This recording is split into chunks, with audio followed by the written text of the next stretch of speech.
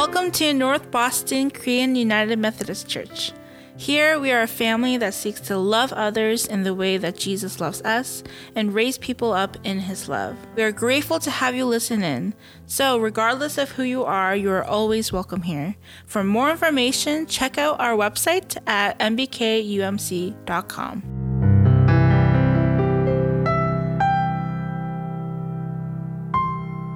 Good morning, everyone. It's a beautiful Sunday morning. It's the first Sunday of October. We're in October now.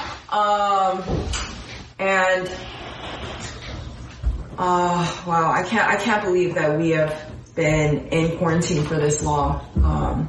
Some crazy things have happened this past week. But I just want to take a moment to pray for our president, just because I really feel that it is important for the body of Christ to be able to keep him in our prayers, and to be able to see him heal. This is a matter of not just politics, but it's a matter of his life, and I have a lot of feelings about. Obviously, we all have a lot of feelings about Trump becoming COVID positive, but I think, honestly, a lot of my feelings are like anger, and because New York was the epicenter early on, many people, lives lost, so I am angry, but I think it's really important for us to be able to pray for our president. So if we could just take just 60 seconds to pray for him and his health and his wife's health right now. Let's just take this moment to pray.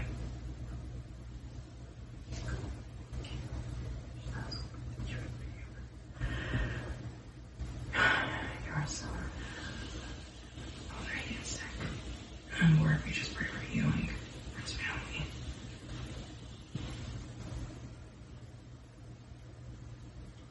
Amen. Okay, we are continuing through our sermon series. Today we'll be going through, also just before I start, just full disclosure, like I'm not feeling too great right now, just a little nauseous, so if my energy level is a little low, I apologize. Okay, Acts chapter 21, verse 27. Acts chapter 21, verse 27.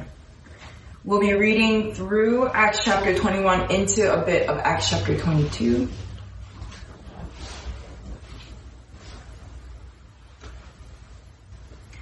Acts is after John, before Romans.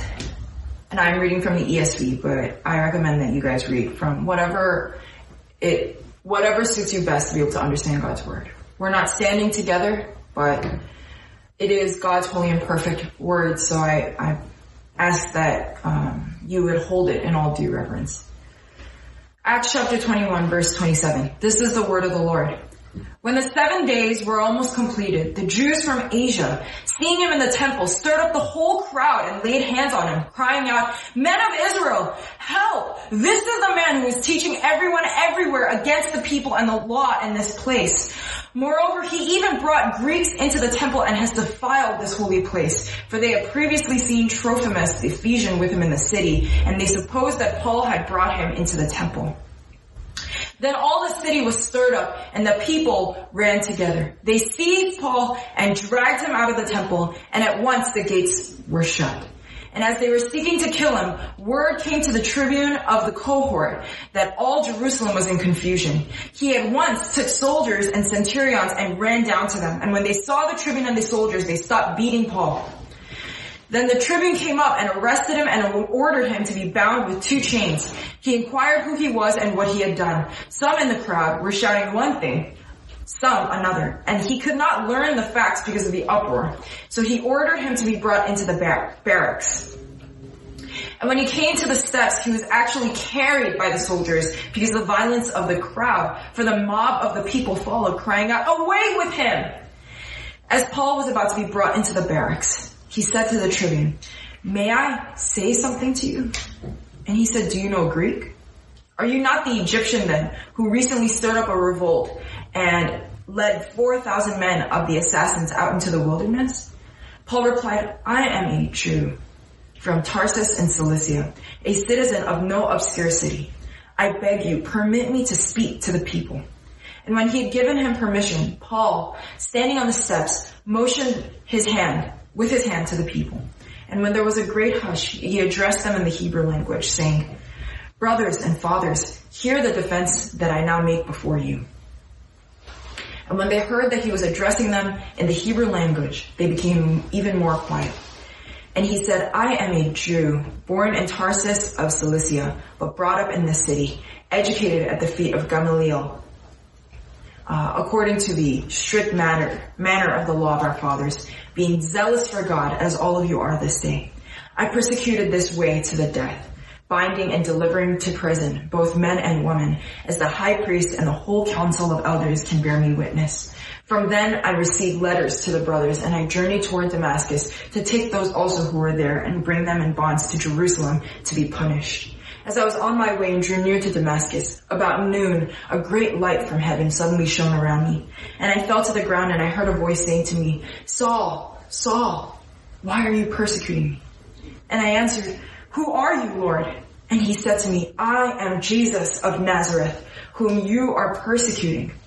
Now those who were with me saw the light, but did not understand the voice of the one who was speaking to me. And I said, 'What shall I do, Lord?' And the Lord said to me, 'Rise and go into Damascus, and there you will be told all that is appointed for you to do.' This is the word of the Lord. Thanks be to God." Would you join me in praying together?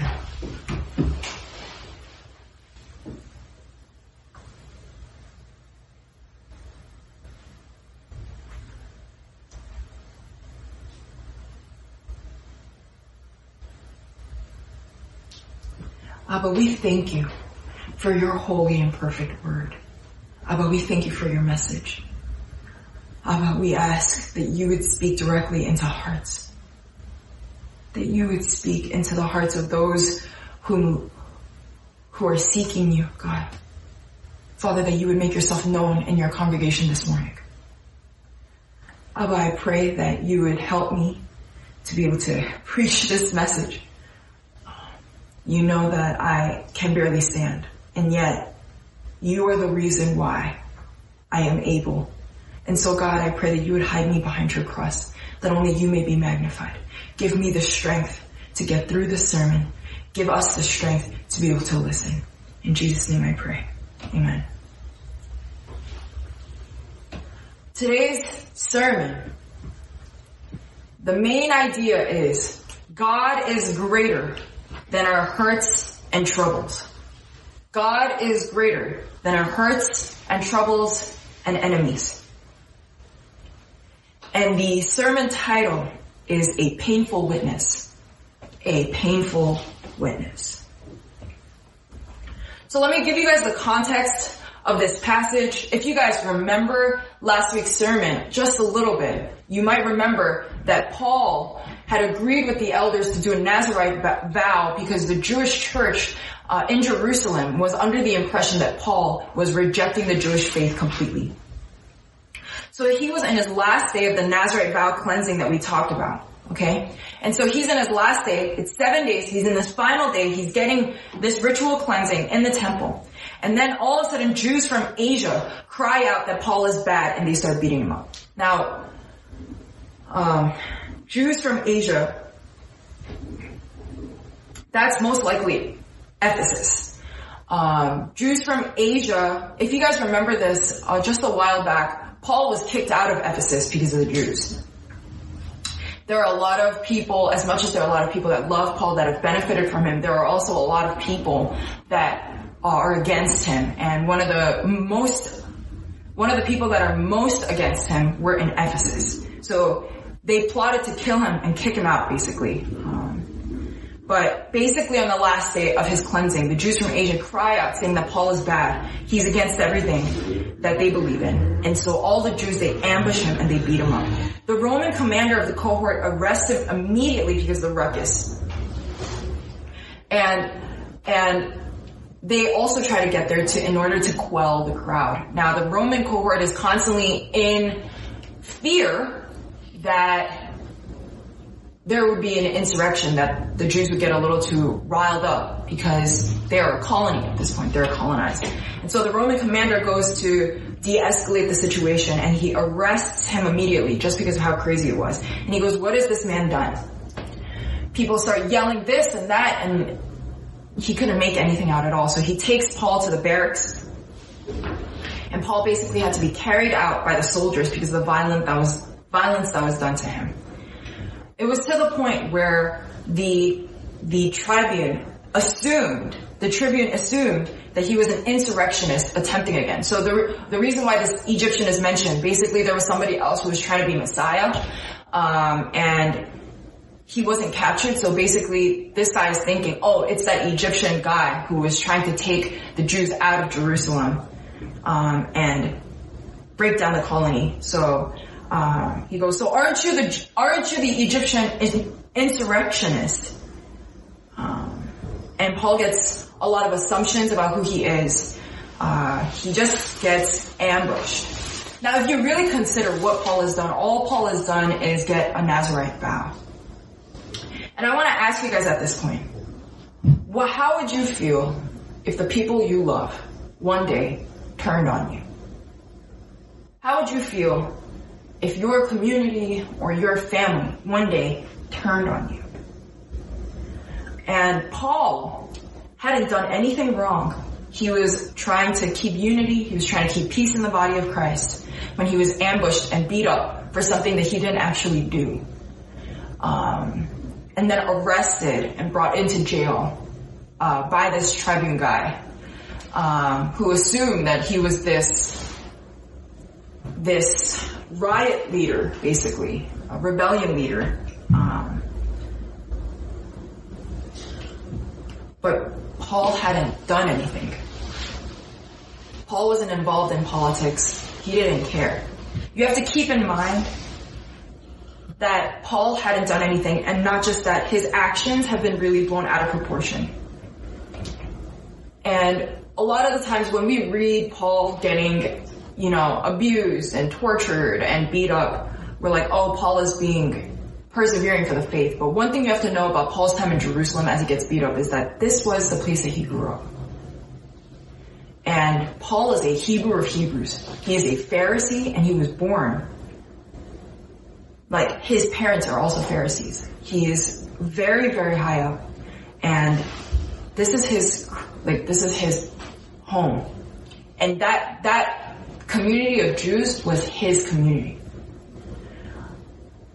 So either way, this is a really sad moment because Paul is a Hebrew of Hebrews, and he's had his whole city turns on him. Think about when your family, not that your family would, but if your community one day turned on you.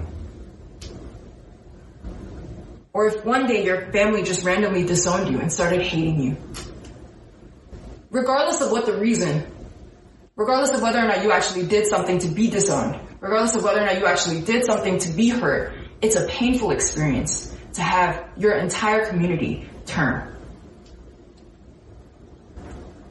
You might wonder, Jane, why was Paul just sitting there and allowing himself to get beat up? Why was he not doing anything? Most likely he was unable to do anything. And so that's one thing to consider. A lot of us might have tendencies where we desire to be loved. A lot of us, I was reading something on Humans in New York about this 32 post spread on this girl named Stephanie, and one of the last posts, it was saying at its core as human beings, we either desire to love people or be loved, or to something to that effect. And a lot of us desire to be loved, but Paul at this point, by the very community that he was revered in, is completely rejected, and not just rejected, but he is completely thrown away. So that's the context of this passage that we overlook. It's that Paul is completely rejected by his community. And he gets taken in because at this point, the political leader is like, okay, what did this guy actually do to deserve this? This guy clearly didn't do much. And he takes him in, goes, so then who the heck are you? Paul says, I'm not that Egyptian insurrectionist. I'm not a rebellion guy. I'm not trying to do anything. I am a Jew from Tarsus. That's important because Roman citizenship is not just given because you live there or you're born there. It's an agreement with the state. It's kind of like the difference between going to a church and then becoming a member of the church, being confirmed and then becoming a full member of the church. It's kind of like that, where just because you go and you live there doesn't necessarily mean you're a full-blown citizen. But Paul was a citizen, and he was a born citizen, which means his family was all citizens. And so he goes and he uses that as a tool to be able to say, hey, can I go speak in front of them? It's very interesting. One might consider, oh, it's because Paul wants to evangelize. Yes, it is. But at a certain point, like, when you're getting beat up that badly, when you're being accused that badly, why would you want to go back? Why would you want to speak up? Why wouldn't Paul just say, I appeal to the emperor and just go to Rome? Like, why would Paul attempt to speak to them? And I think it has to do with the fact that it was his community as well. It's that he loved them. And so he asked to speak in front of the masses. And he spoke with an intention and a heart of love, even when it might feel that his people have turned on him because of his faith. His heart was probably breaking at that point. He was probably all beat up and bruised. But he stayed consistent with the call. And when he stayed consistent with the call, what did he speak on? When he opened his mouth, what did he talk about? Brothers and fathers, I appeal to you. He explains his origin story. He says, I am a Jew. I grew up here. I learned under Gamaliel. That man is one of the most prominent teachers of that time. So Paul explains himself, and he painstakingly goes through his whole life story. He speaks with love. One really important thing to note is that the details of his testimony were not centered around his origin. If Paul were to explain, this is who I am, this is where I've come from, this is how I'm trying to be, like, I'm a Jew of Jews. And if Paul went out of his way to try to explain or understand, maybe Paul might have been able to get off faster, because Paul didn't actually do anything wrong. But Paul doesn't do that. He actually explains himself a little bit, but he goes into his testimony. At this point, we see that what's more important that he shares isn't his Jewish heritage, but it's God. God is the more important one that Paul shares. Through revealing, choosing, and allowing Paul to see and hear Christ. Paul shares painstakingly, more so than his background, he shares every single detail. And I didn't finish reading everything, but there's more. Paul explains very detailed account of his conversion and tries to explain it to them in a way that is personal. We don't see that very often. Paul often takes a more gospel-centered approach where he's like, this is Jesus, this is what happened to Jesus, this is why. But then Paul actually explains not the gospel even, not just the gospel even, because the gospel is embedded into his story, but he actually explains his testimony of how he came to know Christ. Paul chooses to be vulnerable.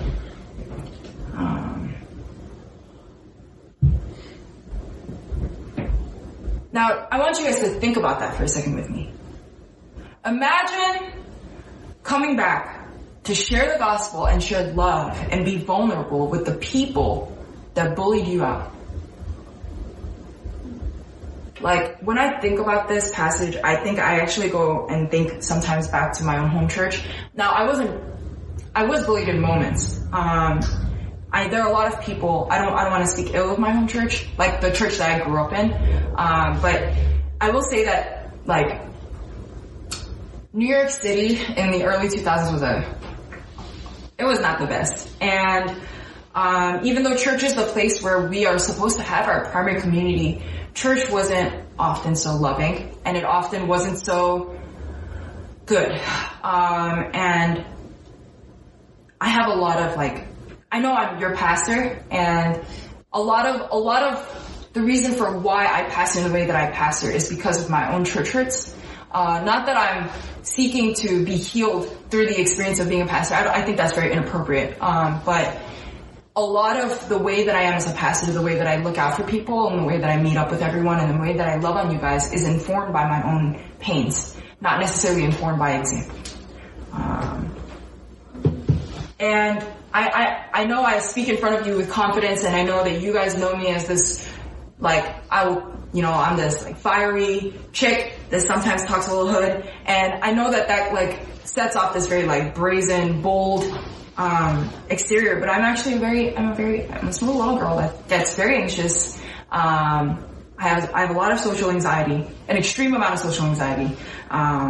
So the idea of, even though my church has moved past that point, even though my church, at the time that I had left it, was very loving to me, just because of my own experiences in that church in the past, and the knowledge that all those people are still there. Every time I think about going back, even just think about going back, it takes me a lot to prepare myself, if that makes sense, to see anybody from my home church, or to be exposed to anybody from that time in my life. Now, they didn't beat me up. They didn't threaten my life.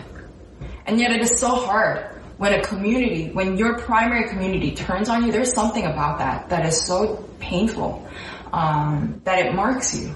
It marks you, and it leaves a deep impression in your heart. I don't know if some of you guys have experienced that, but one thing to take heart in is that that's what Paul is going through right now. And yet, even though it is so difficult for Paul to come before these people, he does. He goes before them and he shares. It's hard enough to go before the community that has rejected you and say, how are you doing? But he decides to share his testimony. He decides to share his story. He's not being dumb, but he's being loving. It's really difficult. And I imagine not just that Paul would have been anxious, not just that Paul might have been bitter, but I'm sure he might have been scared. Because they almost beat him up. And another thing to consider is, because Paul mentions it, Paul has a lot of apprehension about preaching to the community that he was a part of, because the last time he was revered and respected, he was not a good man. What I mean by that is, the last time he was there and he was at a position of power, he was the person persecuting the Jews. He was killing people off. And he was like a head honcho that was doing that. So he wasn't a good person, and he didn't do good things the last time he was a Jew. And so he's like, there's a lot going on here, this potential, am I going to be judged? Is it going to be really difficult for anybody to hear me out and to hear out my story?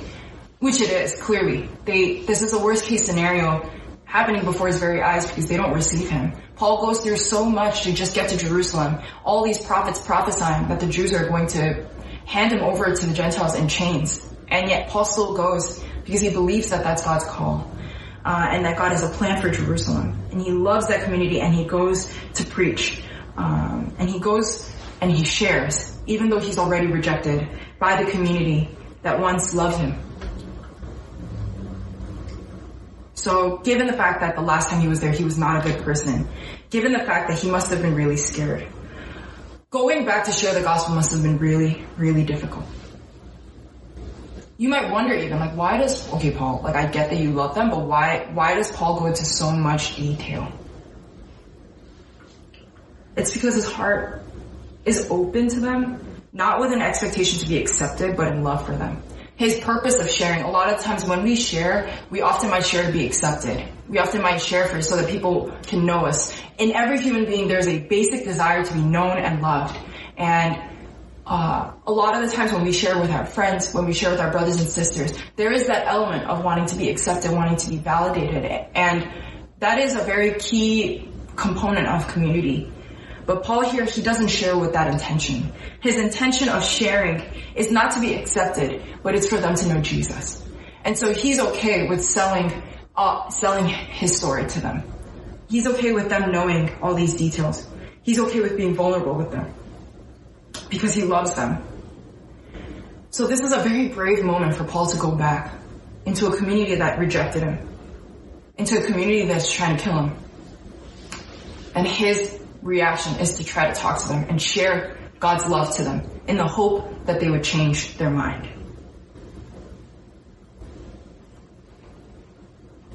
Who do you think God is with in this moment?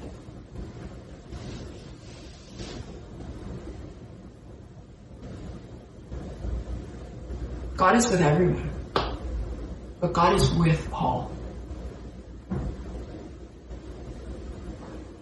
If you think about it externally, Paul is getting beat up. He's having a really bad time in Jerusalem. The only reason why he had to do that Nazirite vow to begin with is because the Jewish church, the Jews that believed in Jesus in Jerusalem didn't trust him. And then on the last day, he gets beat up, he gets ambushed and beat up, and then he gets arrested. And he asks to speak in front. Like, it's not a good time. You might think even that Paul is the most unlucky, the most unfortunate. I don't know if y'all know Lemony Snicket's The Series of Unfortunate Events series, but this is some Lemony Snicket stuff. Like, this is some, like, the worst possible thing happening to him at every single turn. And yet God is with him. God is with him. And God is fully intent on bringing him to Rome and protecting his life. You might think, oh, if God is with him, why is Paul going through all of this? It's because God doesn't function on our notions of success, but God is with him.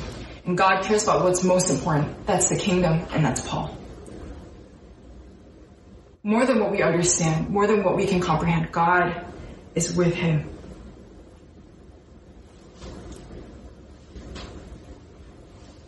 To Paul's misfortune, to Paul's pain, to Paul's moment of love to the people that rejected him, God offers his presence. And the only reason why Paul is able to do that is because of the love of God. Normally, people don't have that level of love in them. And on his own, Paul doesn't either. But it's the love of God that has reconciled us to himself while we were still enemies. The love of God that has brought us into his embrace while we were still broken, sinful people. The love of God that cared for us and sought us out when we weren't willing to be sought out. It's that love that leads Paul to be able to do something crazy like this. And it's that love that surrounds him even as he might seem alone. This sermon is a little short just because I'm having a hard time standing, but I think that the message of this sermon is very important for all of us to take in. I'm not saying that you need to go back to the communities that rejected you. I'm not saying that. I'm not telling you to sell your soul and bend over backwards for somebody who doesn't love you. I'm not saying any of those things. But what I am saying is the love of God emboldens us to love the ones who have hurt us. A lot of us might have church hurts or community hurts or hurts from friendships in this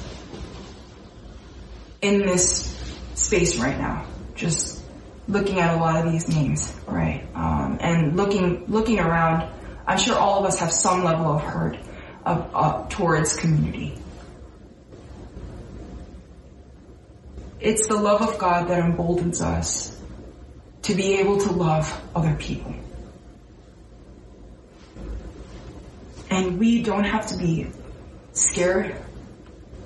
We don't have to be anxious or afraid, because God is with us.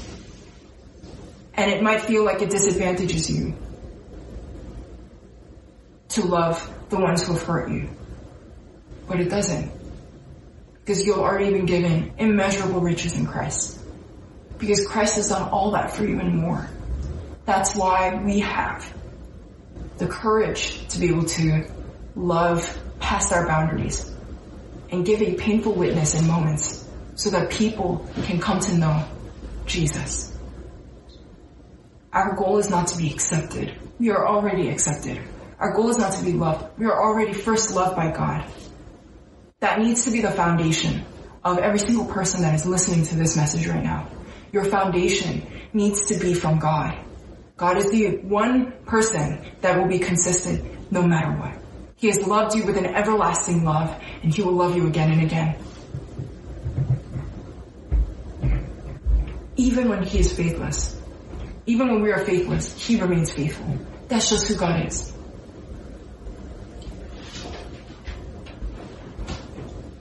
And so from the example of Paul, we can apply a lot of different things into our own lives. We can take away comfort that we are not the only ones. We can take away comfort from the validity of Paul's experience and the relatability of it in our lives. We can also take away courage that you are not alone, that God is with you, that God is for you, even when it doesn't seem that way. And the only person that can judge the value of a life is God. And God has valued you as priceless. God has valued you as worth more than the life of His Son to reconcile you to Him. Other points of application that I want to point out is that Paul was arguably going through a really unfair trial. This is a very political and legal situation, but Paul's goal was not justice or even fairness. His attention wasn't on government, his attention was on witness. As Christians, we have to understand our goal is God, not fairness. It might suck, but our goal is God. Make sure you keep that in mind. We all have to make sure we keep that in mind when it comes to fairness and justice. What is our goal? Biblical justice, the goal is God. And the grace is God, and mercy is God, and all of it is God. Another thing that we can remember is that Paul was consistent in his weakness, even when the people deserted him. He used to be loved by the Jews of Jerusalem. He used to be their leader. And yet, he's still consistent in his witness, and he shows love to them. That's not because Paul is strong. That's because God is stronger. It's because God is stronger than what he experienced. It's because there's no greater thing than God.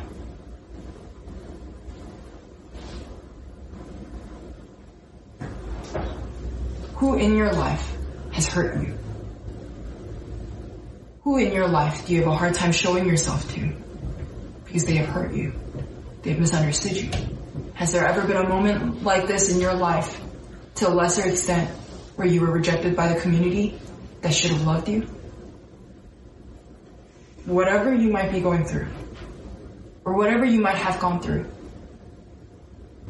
I came here to tell you today, because this is not me. This is God. You know how I prepare these sermons. I don't prepare sermons based on my agenda. I preach what the Word of God shows. And I pray that our ministry can receive this for ourselves today. That God is with you. That He is stronger than your pains. And that He is always looking to turn everything for good. He wants you to rely on Him for acceptance and love. He wants you to have your security and your foundation in Him and not in people. And how that manifests in your life is a consistency in your witness. Because no longer will the love of other people impact your love for them. That's hard. It takes forgiveness. It takes healing. Don't think that I'm saying to cut all of that short.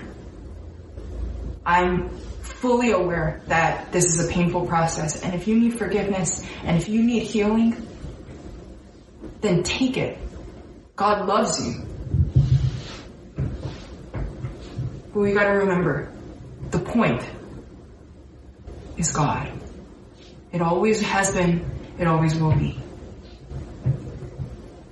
There are going to be times in our lives where we give a painful witness, but I pray that we would all be able to remember this moment and remind ourselves that God is greater than our hurts, our troubles, and our enemies. That we would be bold and that we would step forward in faith, knowing that the God of miracles, the God of the universe, the God of everything, the God of grace and love is right next to you, in you, all around you. Can we take some time to pray?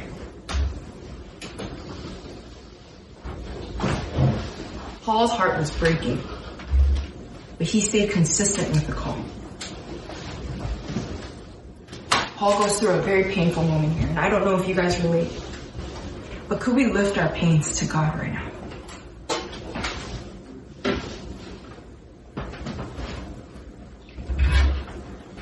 Could we lift our pains up to the Lord? Where do you stand?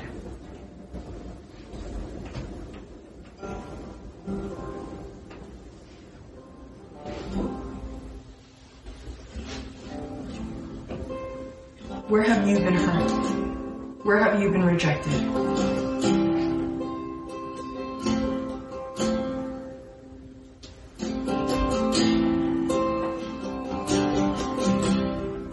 Where is your heart at right now?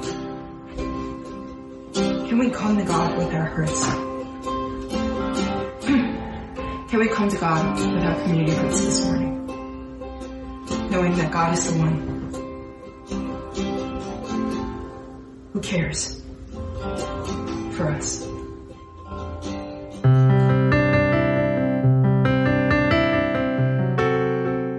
From wherever you're listening, we hope you were blessed by this week's message.